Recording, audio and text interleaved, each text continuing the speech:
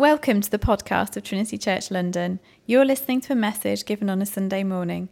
If you'd like to know more about us and the life of the church, please visit trinitychurchlondon.com. We're going to continue our series this morning on Bring Out the Book.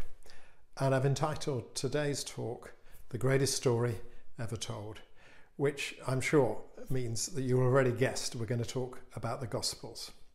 We're going to tell the story of how God, the creator of the universe, the upholder of everything, the King of Kings and Lord of Lords, came and lived on this planet for 33 years as a human being. And I want us at the end of this to understand at a deeper level the story, the context of the story, where it happened, the places, the people. And I'm praying that we'll end up with a greater love and understanding for the Gospels, and through that, a greater love and understanding for our Lord Jesus. So we're going to look at three things. I want to talk first about the four Gospels and why they differ, and then to talk about the place of which Jesus' ministry took place, Palestine. And then we're going to look at those 3 years and the flow and what happened and the different stages in them, and focus perhaps on a couple of snapshots within that time. So first of all, the Gospels, four Gospels. Well, you probably have already had people commenting that surely there are more Gospels, and did not the church just choose the ones that suited themselves? Or what about all the contradictions between the Gospels? So let's just look at those two things first of all. How many Gospels are there? Well, depending how you count them, and Dan Brown seems to count probably even more than anybody else, there's probably 8 or 9 writings around in time of the early church that could be talked about as Gospels. But all but one of them was significantly later, at least 100 years later than the 4 we're looking at today, which means there were no eyewitnesses around to remember, and we can't really trust them. And actually, if you read them, they're really rather like fairy stories. There is one that potentially could have been at a similar time. It's not certain, it's quite likely to be later, but you could argue that the Gospel of Thomas was written quite closer to the others. The Gospel of Thomas is quite different. It's a series of conversations between Jesus and Thomas the Apostle, the one we call Doubting Thomas. It's a strange mixture. And my first question, if anyone says to me about the other Gospels, is I would say, well, have you read them? And if you read the Gospel of Thomas, you'll see that it quotes lots of bits from the other Gospels, but some weird bits as well. And just to pick on one, it ends with Jesus talking about how women get into the kingdom of heaven. And he says that he will change them into men, and every woman who becomes male will enter the kingdom of heaven. Well, that's not only hugely offensive, but it's also completely out of kilter with everything Jesus said and did about women. And the whole Gospel's like that. So I think it's fairly easy to say, no, these are the only 4 eyewitness accounts that have any credibility. But what about the differences? So when Jesus went across the other side of the Sea of Galilee and delivered the man of the demons into the pigs, was it one man, as we read about in Mark 6? Was it 2 men, as we read about in Mark 8? I don't think it matters. And as Micah Cox would tell us as a policeman, if you ever go to an incident and you interview all the eyewitnesses and they say exactly the same thing, you can be sure it's a completely put up job, because everybody sees things slightly differently. So for me, those differences actually add credibility to these are genuine eyewitness accounts. And the gospel writers move things around because they want to make points, they structure things. There's a lot more thought going into these Gospels than we probably actually credit or realise. They come with different viewpoints, different perspectives, and if we understand that, it will help us when we read them. So Mark is the earliest. It's also the most active. It's all about action and discipleship. I'm just going to quote from N.T. Wright's book, The New Testament and Its World, which I've used as background for a lot of this. So he says, Mark is a densely packed, fast-paced, action-filled story about Jesus of Nazareth. It can leave the readers a bit bewildered, breathless, shaken, and challenged. It confronts anyone who doesn't know Jesus with the reality of who he is and his life. And it challenges believers who are committed only as far as our convenience allows to embrace the way of discipleship and of self-giving love. It is an active, exciting story. Matthew, a bit different, roots the story right back into God's redemptive action, how he first chose a person in Abraham, then a people, and he echoes all the way back and gives a depth to the story and how it links into the Old Testament. Perhaps not surprisingly, Matthew was the most quoted, most copied, most read Christian book for the first 300 years of the early church, because it linked them back into that story. There are 5 major sets of sayings in Matthew. We know of one as the Sermon on the Mount, but he structures it into 5. And they're like a manifesto for the church. They outline our calling, our mission, our way of life, and our hope. And above all, Matthew's a teaching book about how to be a follower of Jesus. Luke is different again. Luke is a doctor, and his 2-volume book, because we should see it like that, Luke and Acts are like 2 volumes of one book, have a much more historical, detailed feel. If you want to earth this into the detail of life in those days, then Luke is the man to read. His distinctive focus is on the poor, those that are financially challenged and those that are socially marginalised. He has a really holistic view of the gospel, body, mind, heart and soul to the ends of the earth. He has a Pentecostal feel.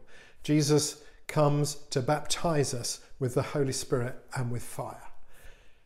And he's also very focused on women and the role that women play. He has stories that the other Gospels don't have. John is different again. No parables in John. But he gives us more information about the 3 years in a way that isn't clear in the others. It's as though John takes us up a mountain and says quietly, look, from here on a clear day, you can see forever.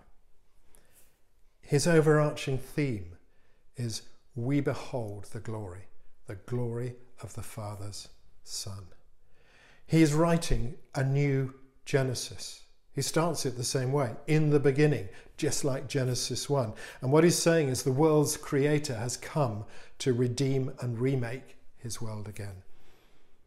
In reading John, we are looking into the face of the living God. It is the most intimate of the Gospels. It's a series of conversations, mainly, and signs.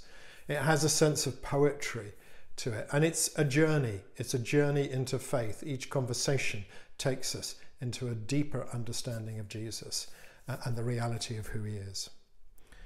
So 4 different portraits, like from different angles. And if we understand the context and what each writer is trying to do, I think we will get a deeper richness and understanding as we read them.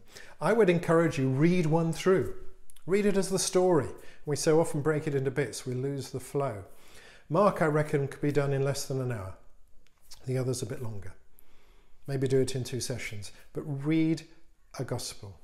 If you are wanting to understand more about Jesus and you're listening to all that we're saying and it doesn't quite make sense, then I would say read one of the Gospels. If you want something clear and active, read Mark. If you want to understand the background and link it in to God's full story, read Matthew. If you want to see the whole context in society and the impact the gospel has on every group, read Luke. And if you want to have an intimate discussion and journey of faith, read John. And as you do that, you will see Jesus in a new way. So to understand the stories, we just need to understand a little bit more about where they took place. So Palestine, as we call it, in those days was divided into 3 regions with different cultures and different atmospheres. In the north, where Jesus took place most of his ministry, is Galilee. It's a fertile, beautiful place, an enormous lake surrounded by mountains, hills. People there are fairly cultured and civilized, but it's looked down upon by the metropolitan elite in Jerusalem as being a bit backwards. But it would have been a very pleasant place to live. There were two big cities, Tiberias and Sepphoris. Interestingly, Jesus never mentions going to either. He spent his time in the towns, of which there were many. The leader, the ruler of that area was called Herod. He's the son of the Herod we meet right back at the birth of Jesus. And he's called Herod the Fox because he was quite cunning. And along with the Sadducees, who are the aristocracy, they would rule Galilee. And generally Galilee was a settled, rural place with a quieter pace of life. Surrounding it, to the east, north and west, is an area called the Gentiles, the area of the Gentiles, which is a mixture of Jewish, Gentile, Syrian and Arab. And it has a very different feel to Galilee, and it's ruled by somebody different called Philip, another one of Herod's sons. As we see later, it's a significant place for Jesus at one point in his ministry. Then thirdly, in the south is the kingdom of Judah, with the capital city of Jerusalem and Samaria. Samaria is lying in between Judah and Galilee.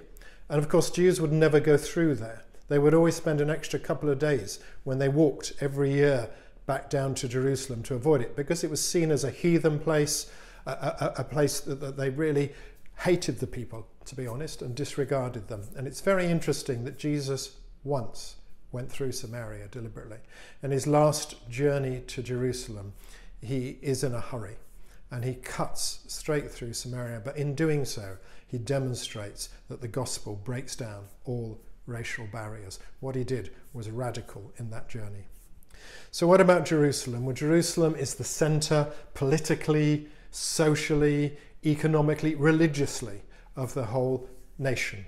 It is ruled by the Romans directly. And they put in charge at that point a man we know of as Pontius Pilate, who was a fairly cruel, brutal ruler. And as a result, Jerusalem was very tense.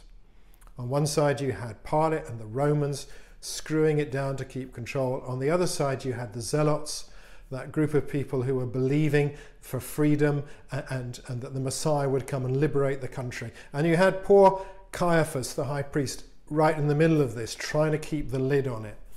Which is why when he comes to Jesus' trial and he says it's expedient that one man might die for the sake of the people, he was just trying to keep things under control. He didn't realise prophetically he was saying something so much greater.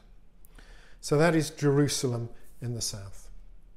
Now we come to the story of how God became man and lived on earth for 33 years. And I think for me always the most striking thing is the first 30 of those years we know almost nothing about.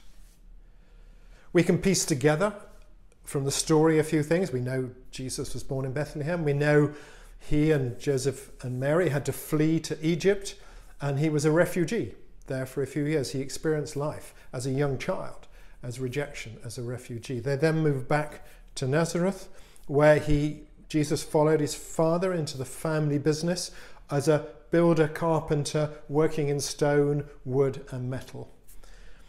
He had, we know, at least 7 siblings. He was at least on a family of 7. He had 4 brothers and at least 2 sisters. But apart from that, we know nothing. And this is a remarkable thing, that Jesus lived for 30 years, a life so ordinary, so normal, that when he began ministering to the people who knew him best, they couldn't believe he was anything more than the local builder. He did no healings in those 30 years. Presumably his father, Joseph, died, maybe at a relatively young age, looking at the numbers, but he didn't heal him. He did no miracles. He did no teaching for 30 years. I suppose if you asked somebody, they would have said, well, he's the nice guy next door. He's always helpful. We can't quite understand why at age 30 he's not married, but he's a nice guy and a good builder. That's all they would have said. I find that remarkable. Why? Perhaps humanly it was because he was waiting for James, his brother, who was quite a bit younger, to wait till he could take on the business. But I think it's also a very powerful statement about the timing and patience of God, that God on earth was prepared for all those years to live a normal human life. Partly to hallow it to us, to show that normal human living matters, but also to show the patience and timing of God is not our timing. So then he moves into his ministry, and that has 4 distinct phases. And if we know what phase it's in, it helps us understand what he's saying and what is going on. The first phase is while he's still based in Nazareth, probably lasts around a year. And we know most of this from the Gospel of John. He gathers his disciples, a really motley crew. They go from Nathanael, who seems quite intellectual, to some fairly crude fishermen like Peter and John. They go from Simon a zealot, someone who's a resistance fighter for the freedom of Israel, to Matthew, a tax collector, who's a collaborator with the ruling powers. How he pulled that group together, I don't know. But he starts his ministry with just a lovely miracle of such ordinariness of life and celebration, turning water into wine at a wedding. There's such a sense of joy around that unreligious, down-to-earth start to his ministry. And all of this year has a feel of a relaxed, joyful, happy time, ministering in the towns and villages, healing people, teaching in the synagogues. And Jesus at this point is teaching primarily about the kingdom of God. He doesn't talk about himself. He's talking about the kingdom of God coming.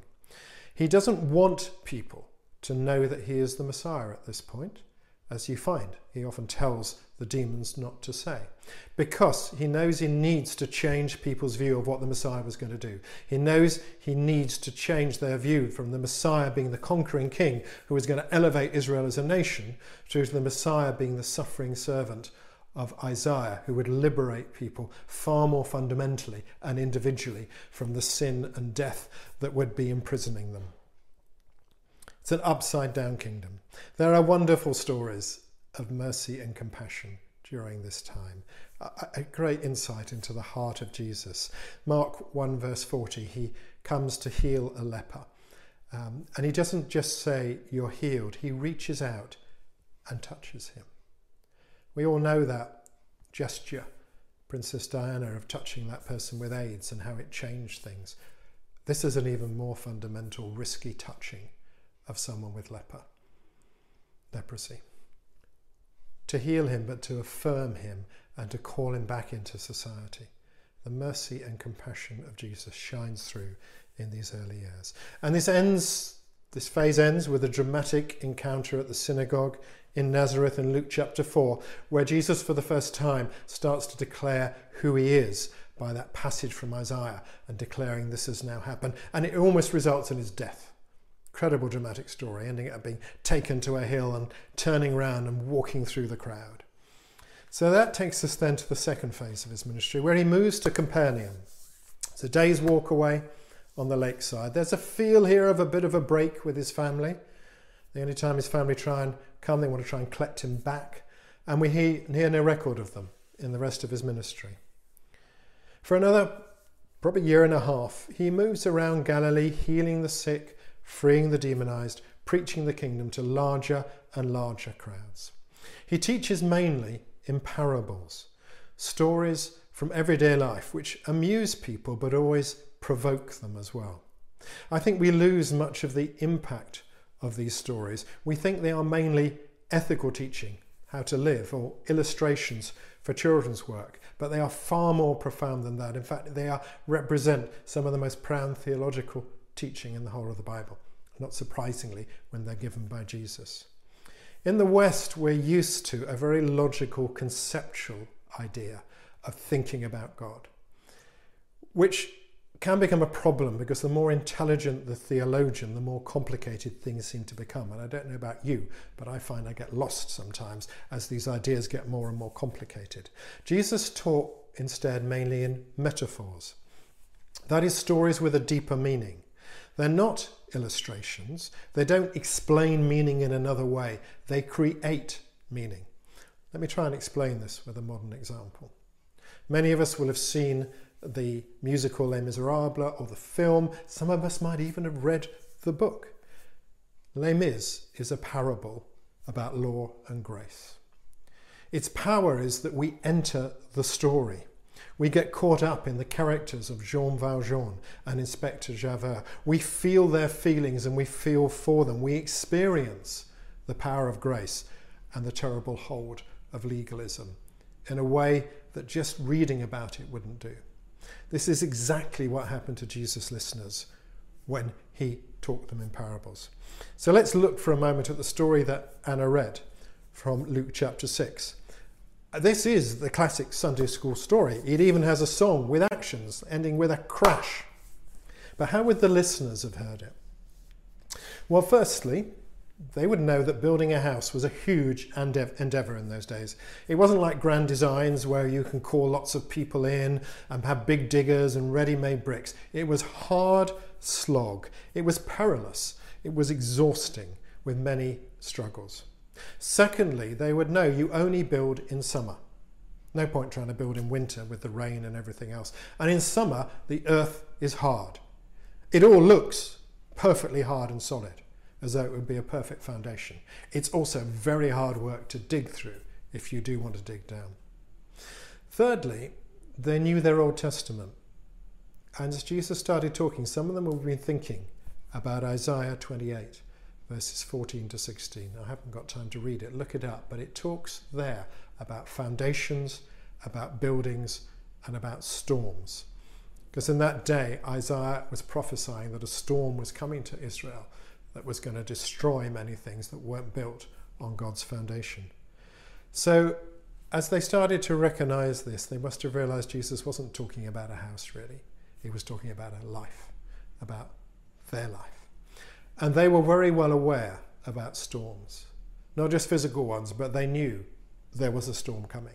They knew there would be sooner or later a blow-up between the Zealots and the Romans. They knew at some point everything was going to be broken apart, as it was 40 years later.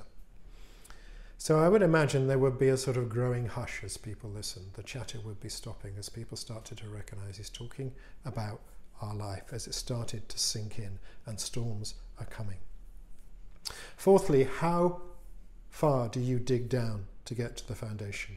Well, you dig down to the rock. In some places that's 6 inches deep. In some places that's 6 feet. There's no point just digging down a couple of inches for a bit of show and laying a few bricks. You've got to dig down to the rock, and they would have known that. So 2 houses are being built. One of them's large, attractive, nice finishing touches, lovely cladding. The other is smaller, less well finished, not anything like so impressive, because the builder has spent much more time and money on digging foundations. And then that's how life goes on. One house in every respect, much more impressive. One life being more successful in terms of careers, in terms of wealth and possessions, achieving more in terms of family, even in terms of church and ministry. One life looking far more impressive than the other, until the storm came. And the storm does come. It comes to both the righteous and the unrighteous, the wise and the foolish. Both experience a storm, and it's rough. But for one, the house and their life stands. For the other, the thing becomes a complete ruin.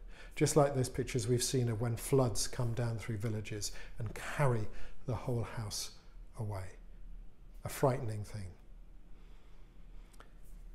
And here's the punchline of the parable. You see, the foundation isn't just knowing Jesus. The foundation isn't just knowing what he said. The foundation isn't just reading and studying our Bible. The foundation is obedience. Digging a foundation is about obeying what Jesus says. That daily obedience of digging down through all our motivations, our interests, what's stirring us, what matters to us in life, to the bedrock of what does Jesus say, and obeying it. Much of the work of building a resilient life is invisible. So this phase ends with Jesus sending out his disciples, proclaiming the kingdom, and his ministry dramatically increases, and so does the opposition. The climax is the feeding of the 5,000. And at the end, it's clear people still do not understand what sort of kingdom Jesus is talking about, because they want to make him king. This must have been a bitter blow. All his work in preaching and teaching, when he was seeking to call the people of Israel, his people, God's chosen people, to understand what he was doing, had yielded very little apparent fruit. He knew he was going to go to the cross and die, but he wanted as many as possible to understand the kingdom of God in its reality. So the next 6 months, he's on the move. He's on the run to a degree, because of Herod's spies, because of the Pharisees who are now committed to killing him, and also because he doesn't want to be stirred up the people to try and make him king. So he moves to this area we've talked about around Galilee, Tyre and Sidon, this area ruled by Philip, where in that period he suddenly becomes much clearer about who he is. He teaches his disciples about who he is and what's going to happen. There's very little crowds. There's very little interaction with other people in this phase. And then finally we come to the fourth phase, where he moves to Judah for the last 6 months of his life and visits Jerusalem a few times. He's going into the lion's den. This is the climax of his ministry. And even on the way, something remarkable happens. He passes through Jericho. And you can imagine all the worthies of Jericho heard he was coming, lining up on the street saying, welcome, come, have tea, have a meal, stay with us. And he walks right through. And he walks right through till he sees a man on a sycamore tree. And we know he walks right through because in those days, sycamore trees had to be planted at least 50 meters away from a town or village. And he spots in that tree Zacchaeus, a man who was very rich, but universally despised, hated, and a social outcast because he is a collaborator with the Romans. And more than that, he's fleecing everybody of their money. And he looks up at him and he says, I want to come to your house. Now, the rest of the crowd must have been utterly offended. He walked past all of them. He wouldn't stay with them, but he's going to Zacchaeus' house. But that amazing example of grace transforms Zacchaeus' life. What's really interesting is it's only a few verses before that Jesus talks to the rich young ruler, who is obviously a much better person than Zacchaeus, who's done all the commandments, who asks what he should do. And Jesus says, give away your wealth and follow me. And the rich young ruler can't do it. But to Zacchaeus, a much worse person, he speaks, and the grace changes Zacchaeus' life and turns it around. I would love to talk about that final week in Jerusalem, but there isn't time. That's worthy of a whole talk all on its own. And we will be coming to that period soon as we come up to Easter, and I would encourage you to read that story particularly. It's about a third of each gospel as we get into that last week from Palm Sunday to Easter Day. This is the greatest story ever told by a long, long way. It's a story of amazing grace and wisdom and power. It's a story of betrayal. It's dramatic.